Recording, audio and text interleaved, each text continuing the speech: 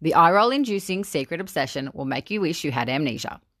Netflix's new thriller, Secret Obsession, opens with a hooded, knife-wielding figure shrouded in darkness, chasing after a panic-stricken Jennifer, Brenda Song, who is running for her life. She runs straight into the path of an oncoming car and wakes up in the hospital with no memory of anything much at all, including the husband, Russell, played by Mike Vogel, who she recently wed. Her case is assigned to Detective Page, Dennis Haysbert, who swiftly deduces that something's not quite right. Page's own daughter was the victim of an unsolved murder, and he's determined not to leave any other criminals at large.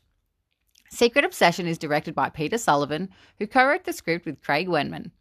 Upon learning that their filmographic credits cover a combined 35 years' worth of TV movies, it's not surprising that this film has the exact feel of a bad midday movie.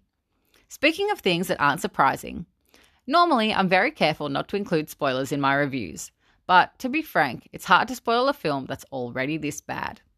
By the time the film's trudging first 15 minutes have passed, anyone without a brain injury can see where it will end up. For a thriller, Secret Obsession fails dismally to deliver anything resembling edge-of-your-seat suspense. The only real suspense lies in wondering whether this obvious setup is reeling you in to hit you with a much smarter double twist, and spoiler alert, it's not. The most shocking thing about Secret Obsession is that the legendary Dennis Haysbert, everyone's favourite African-American president before Obama, 24's David Palmer, agreed to be attached to this predictable shell of a film. He's his usual brilliant self and the film's only redeeming feature. Secret Obsession's leads, Song and Vogel, both seem confused at times about whether their characters are still in the dark, keeping up a charade, or revealing themselves. And this might have worked if the viewer wasn't always 2 steps ahead of the mind-numbingly obvious story, but alas we are, and it doesn't. The laughable script has characters bounce from one lame contrivance to the next, making ludicrous decisions that defy logic and would absolutely never play out if not for the fact that they need to get the story to its intended climax. The film begins with 0 character development and ends with 0 explanation of character motivations, but you'll be treated to endless inconsistencies and plot holes, so don't say they didn't give you anything.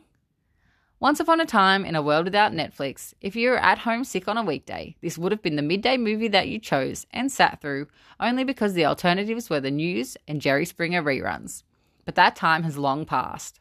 When you can just as easily select to play Oscar-nominated films and multi-million-dollar budget blockbusters on the very same platform at any time you choose, these D-grade TV movie productions aren't going to cut it. If you're looking for a good thriller about a woman with amnesia, for the love of all that is good in movies, skip this egregious waste of 83 minutes and watch Before I Go to Sleep. Even back in the day, I think I'd have gotten more joy from Jerry Springer.